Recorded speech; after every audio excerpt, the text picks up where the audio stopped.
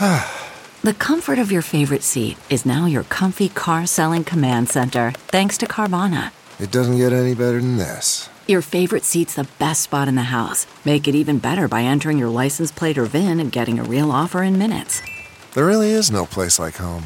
And speaking of home, Carvana will pick up your car from yours after you finalize your offer. Visit Carvana.com or download the app and sell your car from your comfy place. This week in China's history, when princedoms almost ruled China, the Prince of Ning Rebellion. Written by James Carter. Published in the China Project. Read for you by Kaiser Guo. This week in China's history, July 10th, 1519. Betrayal, intrigue, siblings pitted against one another for the right to rule, suggestions of illegitimacy, war, bribery, a patriarch of questionable competence. HBO prestige drama, Shakespearean tragedy, both fit the bill.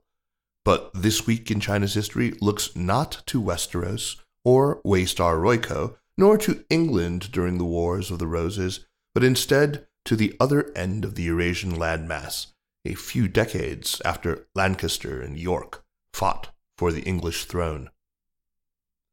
Zhu Chunhao was the fifth generation to hold the title Prince of Ning. The title had originated with the dynasty itself. Zhu Yuanzhang, a.k.a. Ming Taizu, the Hongwu Emperor, founder of the Ming dynasty, established fiefdoms for all his sons, all 26 of them, and installed them with salaries and armies. Strategically placed around the empire, these princes provided defense against foreign invasion and might, theoretically anyway, provide loyal troops to ensure the emperor's power.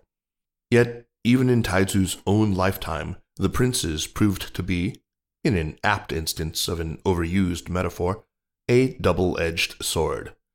They had titles, troops, and treasure, enough to pose threats to nervous emperors.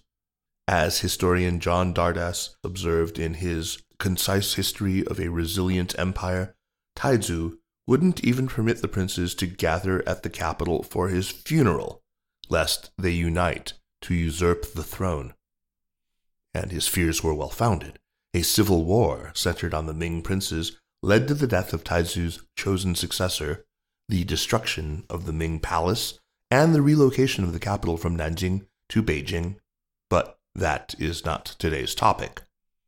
The princes, confusingly, what is rendered in English as prince is the Chinese character Wang, which any first-year Chinese student knows is usually translated as king, remained potential thorns in imperial sides, although after the War of Succession following Taizu's death, their power tended to diminish. Each of Taizu's successors worked to eliminate the princes that the founder had established, while installing a few of their own with mixed results. For roughly a century, the princes and the emperor coexisted. That changed when the 13-year-old Zheng De ascended to the throne in 1505. Described by Dardas as an utter madcap, Zheng De paid little attention to rules and norms, or even to governing. His negligence and misrule led to one rebellion in 1510, and although that was quickly put down, the emperor's persistent incompetence encouraged other challengers. The Prince of Ning was one of those established in the early years of the Ming. The first prince, Zhu Quan, was the 17th son of Ming Taizu, and had been rewarded for his exemplary military service with a strategically vital fiefdom based in Daning, near the Mongolian frontier. The princedom had eventually lost its military power and was relocated to Jiangxi in southeastern China by the third Ming Emperor Yongle, but the fifth-generation prince, Zhu Chunhao, had designs on the throne. As early as 1502, he had begun bribing imperial officials to acquire soldiers and influence. Aside from alcoholism, corruption, and indifference to governing, the Zhengde emperor was vulnerable because he had no heir. The Prince of Ning could promise not only royal blood, but also a clear line of succession to his own son. Accruing allies at court and an army in Jiangxi, the prince began behaving more and more autonomously, expropriating property, recruiting a private army, and confounding government attempts to exercise authority in his domain.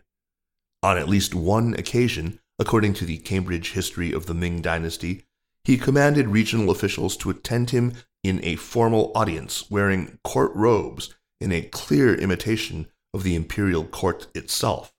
Officials in Beijing granted his requests for imperial seals that gave him power over regional officials and troops.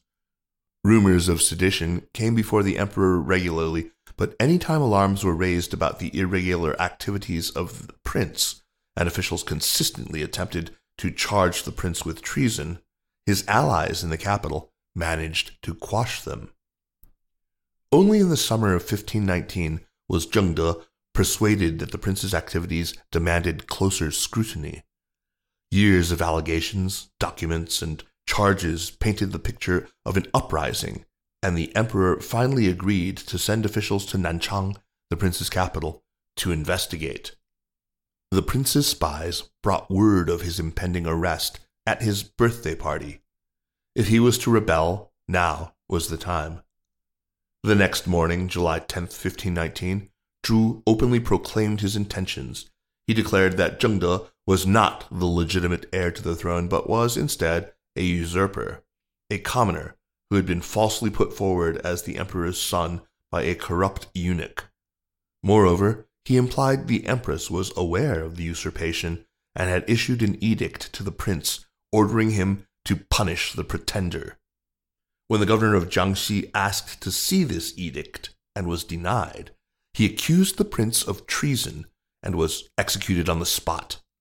Anyone else who questioned the prince's cause or his plans was promised a similar fate. Now, at the head of an open rebellion, the Prince of Ning mobilized his army to march toward Nanjing, planning to then proceed to Beijing, and captured several cities before reaching the Yangtze port of Anqing. In Anqing, though, Zhu Chenhao's fortunes turned. The city fought off the rebels' attack, stymieing their advance. Meanwhile, a counteroffensive was organized by scholar official Wang Yangming, better known as one of the most important philosophers in Chinese history and one of the principal interpreters of Confucianism. Wang's troops marched on the prince's capital, left undefended for the attack on Nanjing, then swept down to destroy the prince's army, now on boats preparing to sail downriver to Nanjing, and captured the Prince of Ning himself. The Prince of Ning was a prisoner in Nanjing for more than a year, until the fall of 1520, when the emperor himself, who had traveled to Nanjing as part of a southern tour, took the fallen prince back toward his capital, where the penalty for treason would be carried out, death by slow slicing. The emperor's entourage proceeded north along the Grand Canal, with the sovereign almost always drunk, as was his custom. On October 25th, Zheng De fell overboard while fishing, probably drunk, and never fully recovered. The procession continued slowly north into a grim winter. On January 13th, still not yet in Beijing, the Prince of Ning was allowed to take his own life rather than endure the indignity of slow slicing. 8 days later, having just arrived back in Beijing, the Zheng De emperor himself died, having never recovered from the accident suffered in October. Cersei Lannister warned Ned Stark, "When you play the Game of Thrones, you win or you die." The Prince of Ning's rebellion showed that even the winners were not guaranteed to survive. This Week in China's History is a weekly column.